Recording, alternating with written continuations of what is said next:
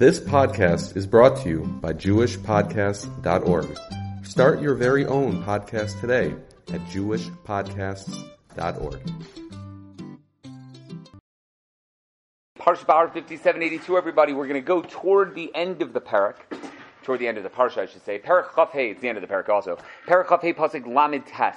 It says, V'chiyamuch achicha imach v'nimkar lach. If your brother becomes poor with you, among you, v'nimkar lach, and he is sold to you. This means as a slave, as an Eved Ivri. Lo savod bo avodas oved. Do not treat him as a slave. Don't treat him as a regular slave. And obviously that refers to an Eved Kanani.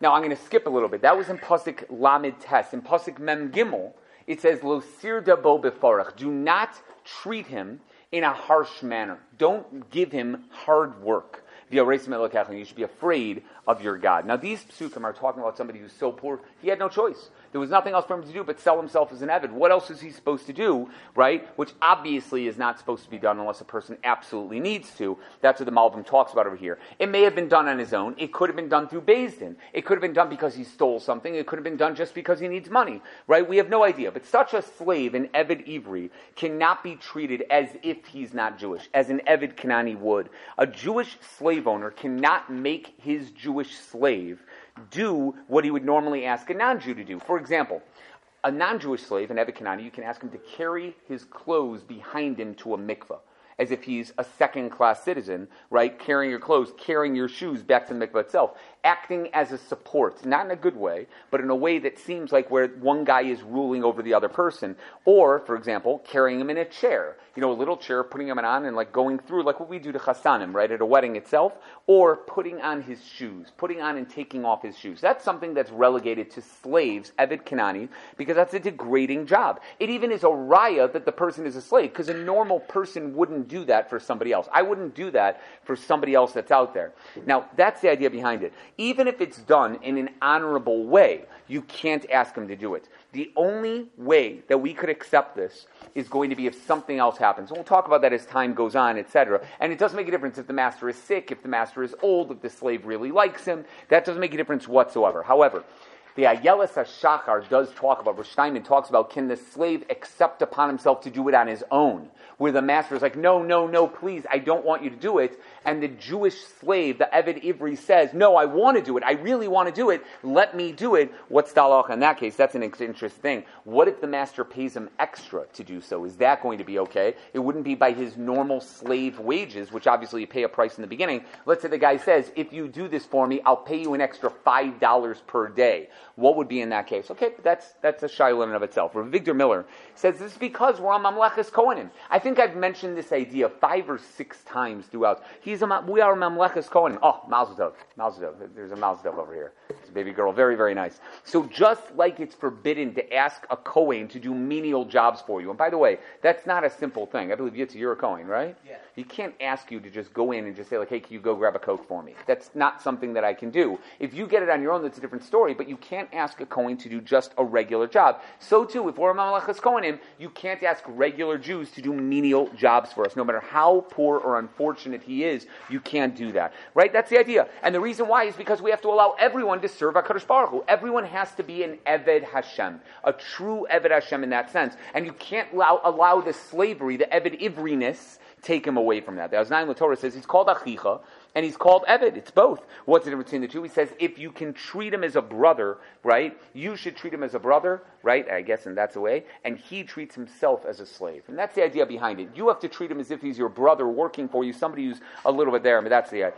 And he says, like, it's unfortunate, but everybody nowadays is just the exact opposite. Well, slave owners are, mecharef, and they abuse their slaves, while the slave says, nobody can tell me what to do. But that's the way it should be. It should be that the Eved Ivri has the idea of, I can't believe I sold myself as a slave. The slave owner says, I can't treat this guy as a regular slave. I have to treat him better. The slave thinks, I don't deserve all this. That's the thought process that should be according to the Torah of how an Eved Ivri works. Now, specifically, the Rambam says, you can ask him, you're allowed to ask him, to cut your hair, wash your clothes, and bake bread for you.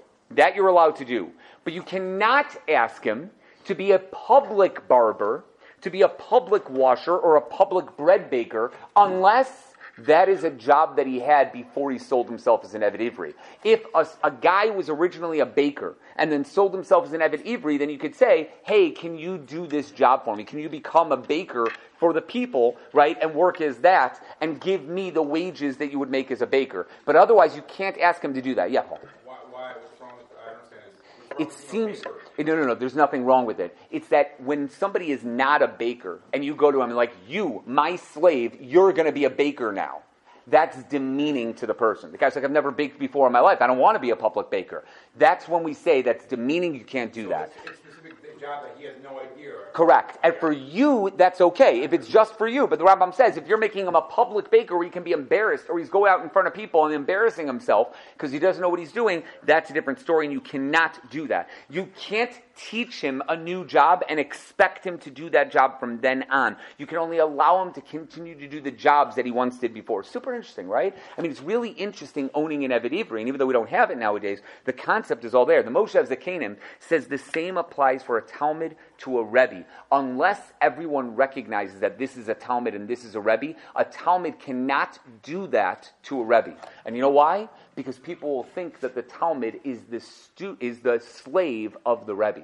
If the Talmud is going around holding his Rebbe stuff as he's going to the mikvah, putting on his shoes, dressing the Rebbe, right, it'll make it look like the Talmud is a slave. Says Moshe Zakanim, you can't do that. You can do this out of love for one's parents, even for a Rebbe or even a friend, right, if it's a free man making a decision to do so, but you shouldn't do it publicly because people will get the wrong idea, and that might be considered like an Eved Ivri. Yeah, Ellie. No, I don't want you to carry my stuff for me from now on, okay? No.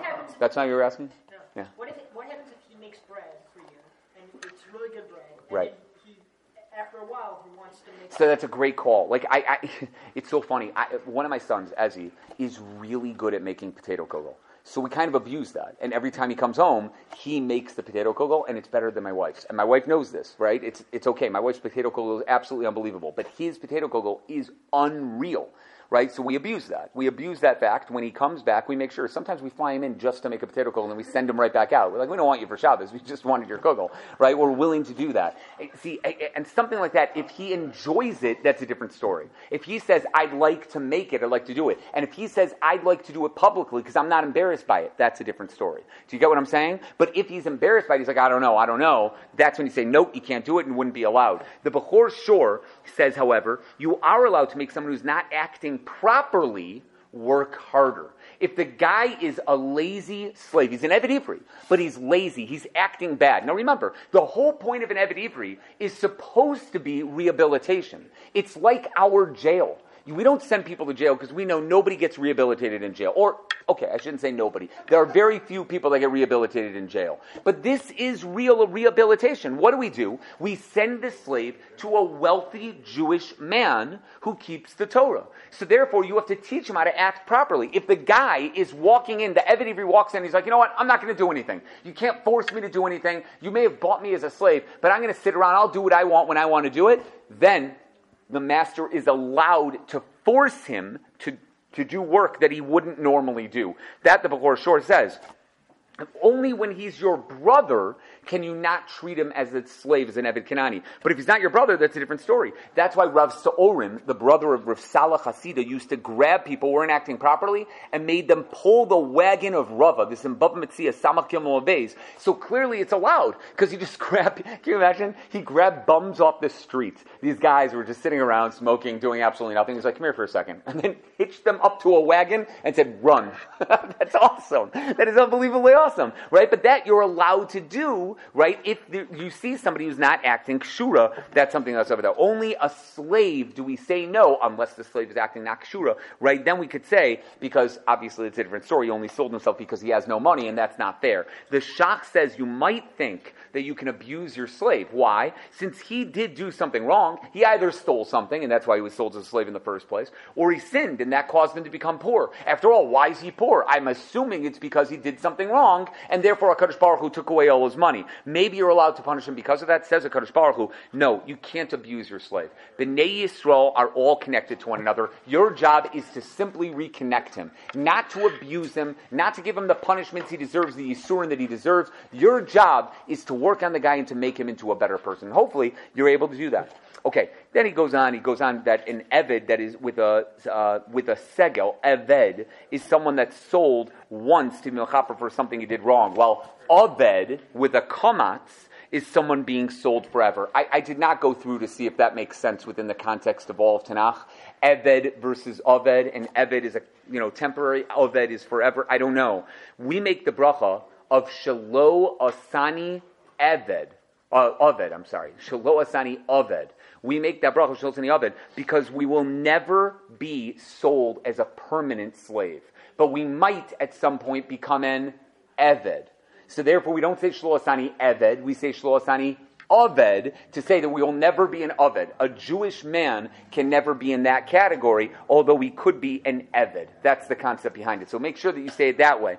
There's another concept here called Avodas Parach. That's a different issue. Parach, that's the idea of lo sirda bo befarach. You might recognize that word. Where do you see that word, guys? Avodas Parach, right? From Mitzrayim. We had it by Mitzrayim. That was the avoda that they did, as the Medrash says, beferach, with a soft mouth, where they convinced us to do it and then forced us into something which was really, really terrible. The Bechor Shoar says this is repeated to warn you about this, to tell you it's a terrible thing, to really make the guy work super hard. What exactly does it mean by parach? What exactly does parach mean? So Rashi says it means forcing your slave to work something that is unnecessary. Remember, the first thing that we talked about was something that might be degrading him. This is something else entirely. I don't need it. So I go to a guy and I'm like, okay, Joe, let's say you're my slave, right? And I'm just like, I need you to do the following. I need you to run back and forth between the dining room and living room, right? I want you to pick up this plate, put it down over there, then take another plate from there and bring it down over here, and then go back and forth 30 times. Right? Totally unnecessary. There's no reason for that. Like in Mitzrayim, what did they do? They built Pisom and Ramses, even though Pisom and Ramses were falling down again and again and again and again because it was being built on quicksand or stuff that wasn't able to do. Nonetheless, they made them do it again. It felt like they weren't doing anything. That's the first thing. When you do something like that, you're not allowed to tell your slave to heat up a drink if you don't need a hot drink. You really want a cold drink. You can't tell him to dig a hole under a bush when you don't need that hole under the bush itself. That's one thing Rashi says that you're not allowed to do. The other thing you're not allowed to do is you're not allowed to tell him, work until I get back. Do you hear what that means? Work until I get back. You're not giving him a time. You're saying, I want you to keep doing this. Peel potatoes until I get back. When are you coming back? Not telling you. Could be an hour, could be 2 hours, could be 3 hours, could be 20 minutes. That is called avodas parach. And why is it called avodas parach? Because you're not giving him a time. You're not telling him what you're going to do. So the Malbim says again, that's two things. Unnecessary work and unlimited work. Those are the two things you're not allowed to do. The Rambam and the Ravid and Hilchot Perik Aleph of Hilchos Avadim talk about this. There they go on, etc. The Miyamoles adds that you can't do what the Egyptians did as well. You can't make a male work a female job and a female work a male job. Do you remember those cases we said above of like cooking, whatever it is? If you know that your male slave doesn't know how to sew and you force him to sew, even though he's going to mess it up and it's going to be really hard for him, that's usher. That's something that you can't ask an Eved Ivri to do, etc. Rav Hirsch says you can't make him work just so he's worn out and his feelings are blunted so he doesn't feel anything anymore. He's like done, emotionally speaking, he's completely gone. That you're not allowed to do. You're not allowed to do anything like that. Rashi says in the end, maybe you'll think to yourself, who knows what I need or want? No one will find out that I'm making him do something unnecessary. Says Rashi, v'yoresa me'elokecha. You got to fear your God. You got to be afraid of HaKadosh Baruch Hu who knows He's there. Now, the Sefer HaChinuch mitzvah number 344 says the reason for this mitzvah is that we should think that our nation is special. Remember what I said from Rav Victor Miller before? That we are Mamleches Kohanim v'Goy Kadosh. We should love one another as much as possible. It might be right now that this man is poor. But tomorrow maybe you're going to be poor. Maybe he's going to have to buy you. Maybe your children are going to have to be sold to his children. You have no idea what's going to be over here. You wouldn't want someone treating you that way or your children that way, and therefore you can't treat them that way as well. That's why you treat them with kindness, with mercy, right? To stay away from the meat of cruelty that receives brachos from above. Obviously, that's the right thing to do. And again, I want to make sure that everybody understands what I'm saying here. It's not because it might be reciprocal. I'm not doing it because I might get hurt by him in the future. It's because this is the right thing to do. This is the right thing to do. We don't act with cruelty toward other people. There was a Jew that approached Rav Yitzchak Zobershon and said his wife was ready to hire a cleaning lady. Here was the problem. The guy knew his wife. His wife was one of those. She expected a certain job to be done, and if the job wasn't done to the T, she went crazy on the person. She would yell at everybody. She was so mocked on like a tiny, tiny little speck of dust, everything like that. So this lady was going to be hired. She was being hired by the wife. So we went to Rav Yitzchak Zilberstein, and he asked the Shaila. He said, should I go up to that woman and suggest that she doesn't take the job? Why? Because my wife is going to be over on the lav of lo sirda bo befarech. She's going to treat her with horrible midos. She's going to push her to do things that that she shouldn't be doing. And therefore, this is unnecessary. It's something that maybe you'll be over on, right? Should I do that? Should I tell the woman, don't take the job, don't take the job? So what do you guys think? What do you think? What would you say in that case? No. Why not? Shalom Bayis. She'll never find out. She'll never find out. Right, Paul? Your answer to everything. What? Hire Romanian instead. Hire Romanian. They mamish are hard workers. Mamish, like, that's unbelievable. There's a guy who works at Skokie Yeshiva right now, the guy at night in the main building. I've never seen a harder worker in my life. I've never seen it. Not Marco. You don't know. Juan. Very, very good. Marco's one thing. Marco's a guy who, if there's a speck of dust on a window, that guy will be on it for 4 hours. 4 hours, he'll be rubbing that window. But Juan, the guy is mamish, he works like crazy. I've never seen anything like it before. He's unbelievable. I don't think we've ever had, even when we had B.O., that was the name of the guy that was beforehand, but don't worry about him. He was named for a pleasant odor that came from him, right? But either way, he was okay, but this guy is absolutely crazy. So here, I'll tell you, he told the man, you're right, Paul, but not for that reason. It's not for Shalom Bayis. Told him there's 2 reasons why it's absolutely wrong. Number 1, she's not a shifcha kinanis. This isn't an issue of Eved Ivri. Lo sirda bo befarach applies to an Eved Ivri.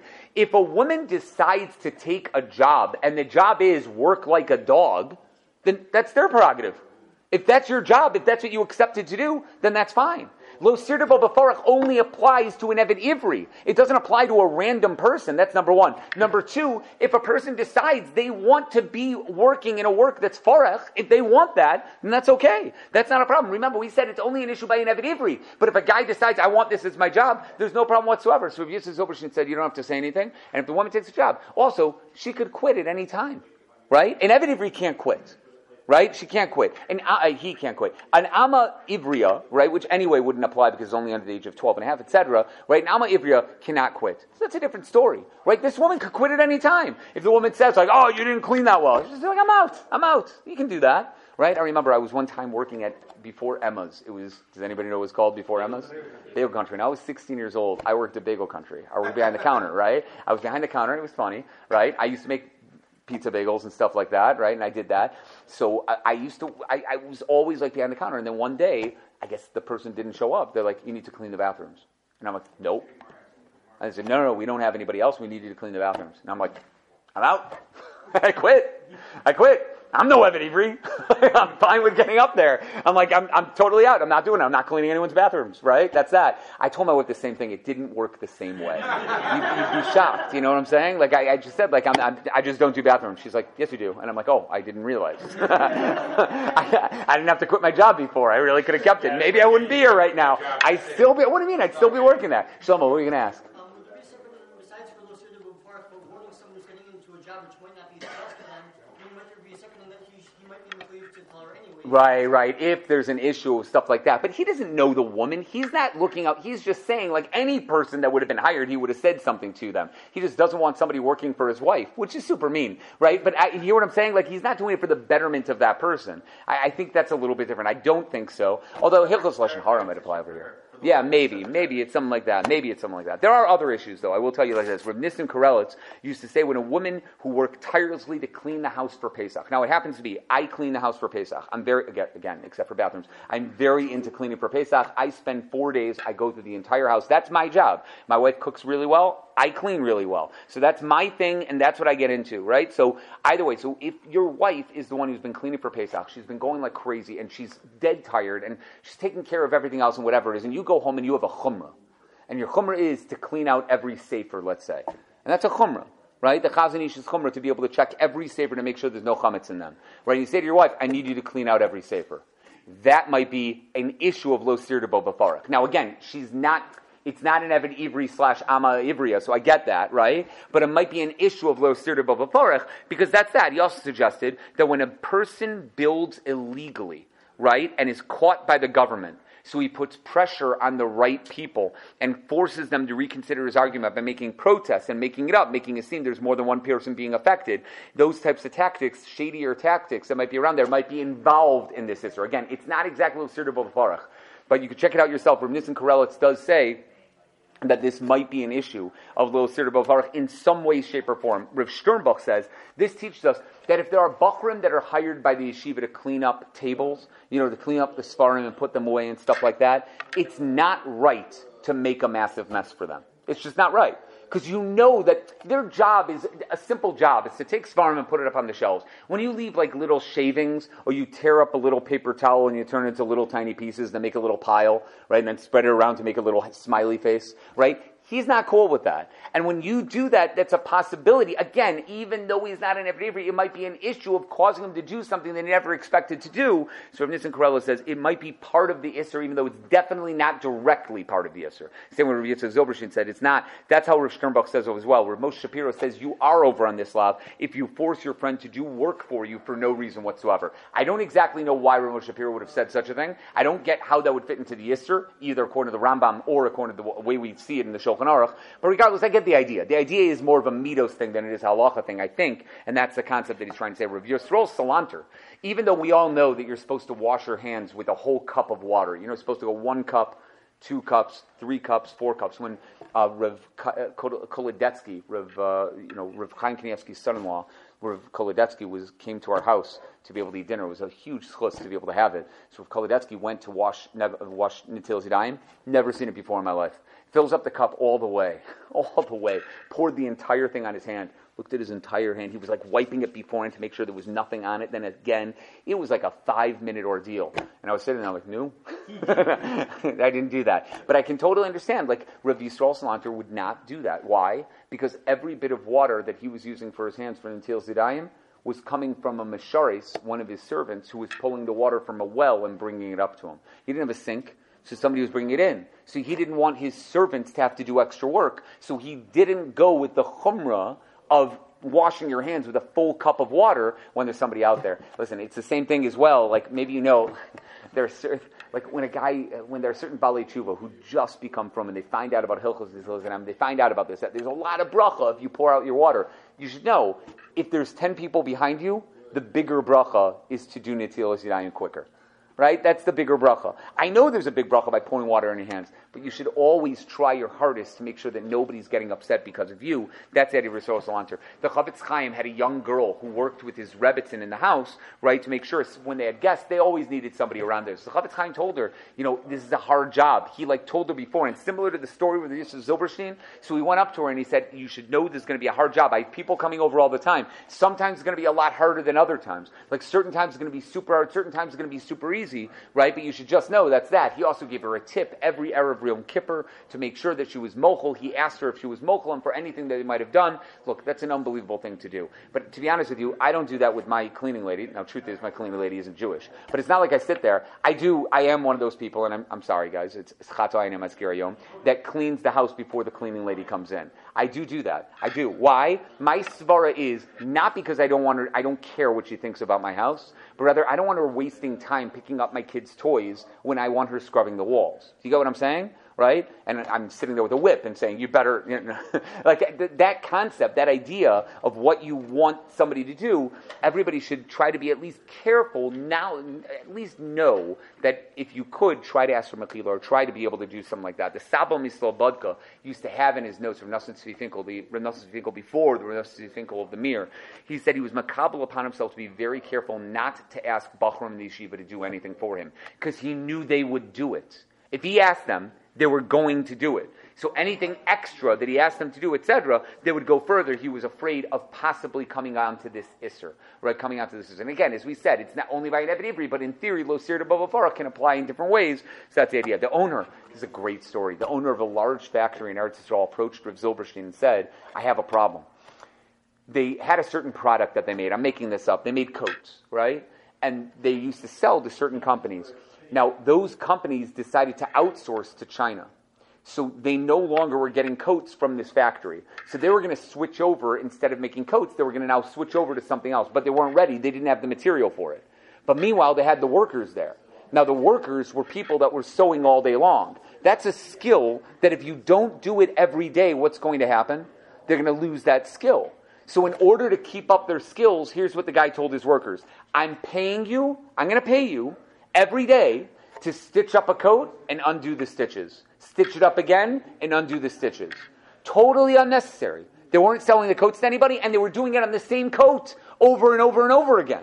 So he went to Rabbi Yosef Zilberstein and he said, am I over on Lo Sir Dabo B'Farach? Because it's totally unnecessary. Is this something that I'm going to be over on? So Rabbi Yitzchak Rabbi Zilberstein told him, he doesn't think so. And you know why? Because the truth is, although, obviously this is the definition of work that's unnecessary, it's possible that the only reason why you're doing it is to keep up their skills so they're able to do it later on. In that sense, you're doing the right thing. You're keeping those people in the right mode and what they're supposed to do, and therefore that's not Lo Sir Dabo B'Farach. You have a purpose for doing so. If you have a purpose for doing so, then it's okay. Isn't that interesting? Right? An interesting little thing, either way. Regardless, that's the idea behind it. Now, the Chassam Sofer says, why would you do this and weaken your slave for no reason? Why is a guy getting up? Why is he being sadistic? Right? And saying to his slave, I want you to do something that I don't need you to do, I just feel like you doing it. And do something that's totally unnecessary. Why would you do it? So maybe the master knows leaving in the 7th year is like Yitzias Mitzrayim. A slave in Eved Ivri works for 6 years and then leaves on the 7th year. Maybe he knows that's supposed to be like Yitzias Mitzrayim. So maybe he thinks, I should make him work like it's Mitzrayim, so he feels like when he leaves, it's Yitzias Mitzrayim. So he decides, I'm going to make it super hard so he'll want to work. I'll make it back-breaking labor so he'll want to work. Right? That way, he'll never want to stay. I'm doing it for a reason. I don't want him to become a nirtza. Remember, a nirtza is the guy that wants to stay, so they bore a hole right in the middle of his ear. Remember, it's not in the ear lobe. It's right in the middle of the ear, right there, right, to be able to go through. It's actually 3 different opinions where it is, the top, the middle, or right in the middle, right, between those 3, right? It's right over there, and that's that. You think it's any different if they cut this part? I, mamish, don't have any idea how women do this, or men, the weird men, right, to be able to get that. I have no idea. I don't know. I've never tried. I don't think I'm going to. I have absolutely no idea. But regardless, it holds him back, I guess, the idea. And the Pasuk is saying that's considered Hasidus of Shtus. Don't get involved in that. Do not make him do all stuff like that, and that's that. There's a real kach over here in a Sefer Achinuch, etc. But let's go to the next part over here. Rashi says that the words Ki Avadai Haim, they are my slaves, says the HaKadosh Baruch Hu, is my star came first. They all really belong to me. My star came first. The Chidush HaRim explains that Yisrael is a kinyan echad of HaKadosh Baruch Hu, as we say in Pirkei Avos. The Satan wanted to collect the shtar chov from them. They sinned. So the Satan wanted to collect the shtar chov and punish them for what they did. HaKadosh Baruch Hu says, my shtar chov comes first. My shtar chov comes first. So everybody see the idea over here? Rashi saying that the Satan wants to get involved. This is how the Chidush HaRim explains it. The Satan wants to grab us away from HaKadosh Baruch Hu, and Hashem says, I'm first. They're my slaves. We are the servants of HaKadosh Baruch Hu. The Ibn Ezra says HaKadosh Baruch Hu bought us from the house of slavery. We're mamish gods. We literally belong to God. The Rabbeinu Yol says it's hinted in the words, the Rashi Tevis and the Sofi Tevis of the words, Lo Sir Dabo B'Farach. Lo Sir Dabo is Aleph Hey Vav. B'Farach, the first letter is Beis. I know. I 3 Sofi Tevis and 1 Rashi Tevis. We're getting into Benny Shchai territory. I apologize. But the Rabbeinu Yol, he says that's Ahava, that he's beloved by HaKadosh Baruch Hu, and therefore you shouldn't make him work so hard. As we said before, right? We're all Jews. We're all Mamlachas Kohanim. We're all part of the same system. Rashi explains that Mimkeres Eved is even an announcement, putting him up on the slave block, selling him publicly. That you're not allowed to do. But then we go a little further. Based on that Rashi and the way the Chidush HaRim explained it, that it's referring to the Satan trying to take us away, the Shach says that Achicha in this pasuk, V'chiyamuch Achicha imach, when your brother becomes poor, is a reference to Esav buying Bnei Yisrael. When Bnei Yisrael sin, Esav tries to buy us. The Satan, the Malach of Esav, who's the Satan, the Malach HaMavis, etc., is trying to buy us. When Bnei Yisrael sin, they go down, right? Imala HaCharava, etc., right? Which we said, Mom just said in Yecheskel yesterday. But Imala HaCharava, when things go down, they go up. V'haya kasher tarid. When Bnei Yisrael goes down, Esav's able to rule over us. HaKadosh Baruch Hu says, even though Esav, you're in charge, you cannot take advantage of them. They're mine, not yours. I came first, and then you. Only I have the right to treat them badly, not you. You can rule over them, but you can't treat them badly. That's what HaKadosh Baruch Hu was telling Esav. That's what he's telling him to do. The Tzur Mor says the exact same thing. When Bnei Yisrael is in the hands of Esav, they're warned not to make the Gullus any harder than it already is. They're going to be in Gullus. HaKadosh Baruch Hu sent us into Gullus. Said, fine, let them be in Gullus, and that's it. They'll be there not forever, up until HaKadosh Baruch Hu finds a time to redeem us. And then Hashem will take revenge against those who treated us really badly. That point is what we call Yovel. When Yovel comes, the slave goes free. And so too over here, guys. When the time comes, then we're out of the hands of Esav. So HaKadosh Baruch Hu says to Esav, don't treat them that way. Do not treat them away. Don't let it be that way. Now the Or HaChaim HaKadosh beautifully says this all refers to a Zohar. I didn't see the Zohar in this pasuk, but he says that it refers to a Zohar that HaKadosh Baruch Hu asked the Sam, again, the Malach of Esav, the Satan, the Malach of Maves, right, to not act cruelly with Bnei Yisrael. Same idea as the Shach, same idea as the Tzur Mor, same idea as really the Chidushei HaRim says is hinted to in Rashi. It's all the same basic idea. As we said up above, Esav and Yaakov are the brothers. Yaakov became destitute from sins. Things went wrong. He followed in his brother's ways, in Esav's ways, and the Satan bought him, took Klal Yisrael as a whole, and went through, etc. And in fact, what it says over here is that when they do take them, that when paying taxes, you should not allow the Talmidei Chachamim to pay those taxes, like we just saw today in Ezra, right? That was what we just saw in Perek Zayin, right? That there's no such thing. You can't allow the Talmidei Chachamim, the people that are important, to be able to pay those taxes, and that's the idea. And in the end, there will be a Yovel, Bnei Yisrael go free. So there's the idea. He says, in the end, says the Or HaChaim HaKadosh, the whole purpose of that Gullus, why were we there in the first place? Why am I sitting here in Chicago? It's to be mevarer nitzotzos. And maybe you've heard that line from me before. What it means is to clarify the sparks of Kedusha that are in the world. Find them, identify them, bring them out from the tumah that surrounds them, from the klipa that surrounds them, and bring them in for us. Allow it to become something that's kadosh. As we see throughout America, taking products that are not kosher and turning it into something kosher. Making a bracha on food that otherwise I never would have been able to make. All of that is the ability to do something. When Adam Rishon sinned and all those sparks of Kedusha were gone and we had no idea what to do with ourselves, bringing it in is our purpose in Gullus and what we're trying to do. And that's what it means in Pasuk Mem Aleph. V'yotzem eimach v'shov el mishpachto. It should return to his family. The sparks of Kedusha should come back to us so that we have everything we need. Of course, had we not sinned, we never would have had that. The Bir and Nitzotzos never would have been necessary.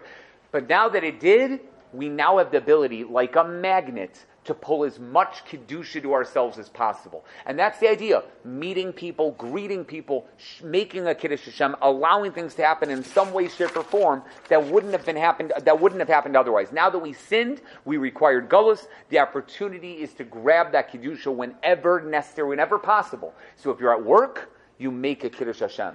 When you're standing around people that you wouldn't have seen otherwise, you make that Kiddush Hashem. You make brachos when it's necessary. You make bracha achronas. Oh, how many times do we have to say that? When necessary, to be able to make sure. But because the Sam did not treat us well, and treated us like garbage, and threw us down, and obviously throughout with pogroms and Holocausts and inquisitions and massacres and crusades, etc. Because of that, this is the reason. They did that avodas parach that will cause him to be chayiv misa la'asut lavo. He was warned, he didn't listen, and this is the entire meaning behind the Gemara in Sukkah on Daf Nun Beis Amud Aleph. You've seen that Gemara, the unbelievable Gemara that talks about the Satan and what's going to happen la'asut lavo, that's what it refers to. I'm going to do one last thing, guys, but I'm going to do it super quick. Okay, and it's actually a brisker Rav, the Grizz. It's not an easy thing to do.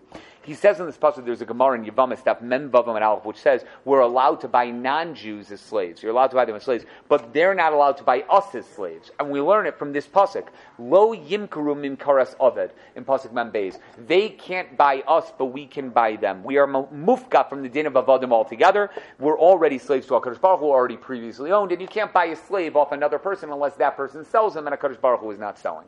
Now we understand the Gemara in Pesachim Kufta Zayin and Aleph. The Gemara says we have to be matzchol begnus or misayim b'shvach. We all know that from the Seder, right? It's one of the three things we need for Magid. It's derech shayla v'tshuva. You got to say Pesach matzah maror. It's matzchol begnus. You start off low, or misayim b'shvach. We end off high. That's something that we need to know for Haggadah itself, for Magid itself. The shvach is not just removing the gnus from us. and saying we're no longer slaves. That's not shvach. Shvach is not getting rid of the degradation of being slaves. Shvach is a praise. What's the praise? The gift that we left Mitzrayim, an even bigger shvach, is that we're now Avdei Hashem. We are the servants of HaKadosh Baruch Hu. That praise is that no one will ever be able to buy us again. It's that Maskol Beganos. Can you imagine? We were slaves in Mitzrayim. We were owned by the Egyptians. We did everything they had to do, and Misayim B'Shvach, that will never happen again. Because we are Avdei Hashem, and we will no longer belong to anybody else. Not just getting rid of the Genus. Do you get what I'm saying? Not just getting rid of the slavery and making us free. It's not just that. It's that we are now Avdei Hashem. We have the biggest shvach that we have ever. And that's what we're saying at Marav. We're about to say this. Vayotze esamo Yisrael mitocham lecherus olam. God is taking us out for freedom forever. Do you hear that? Because even if we're going to be an Eved at some point, remember how we said it, the Eved with the Segel? We will never be an Oved ever again. Shalo Asani Oved. I will never be an Oved. Not only were we taken away from being slaves to Paro, we are now free forever. That's the Cherus Olam. Then again, it's not a proof. It's not a proof. It could be that this means the nation as a whole won't be slaves again, but individuals can be. But I think that's part of this whole idea. We will never again be an Oved. We will never have a nation of Avodim. We will have possible an Eved here or there that needs to happen. But even then, it's temporary. It will never be forever. We are always in the hands of HaKadosh Baruch Hu. What a bracha, right? Isn't that an unbelievable bracha? And if that's true, then we should treat everybody else the exact same way as well. We should never sit there and say to ourselves, you know what? I'm going to treat somebody. We know how we want to be treated. That's the way we treat other people. That's the way it should be, guys. All right, we're going to stop with that, guys. Have a great Shabbos.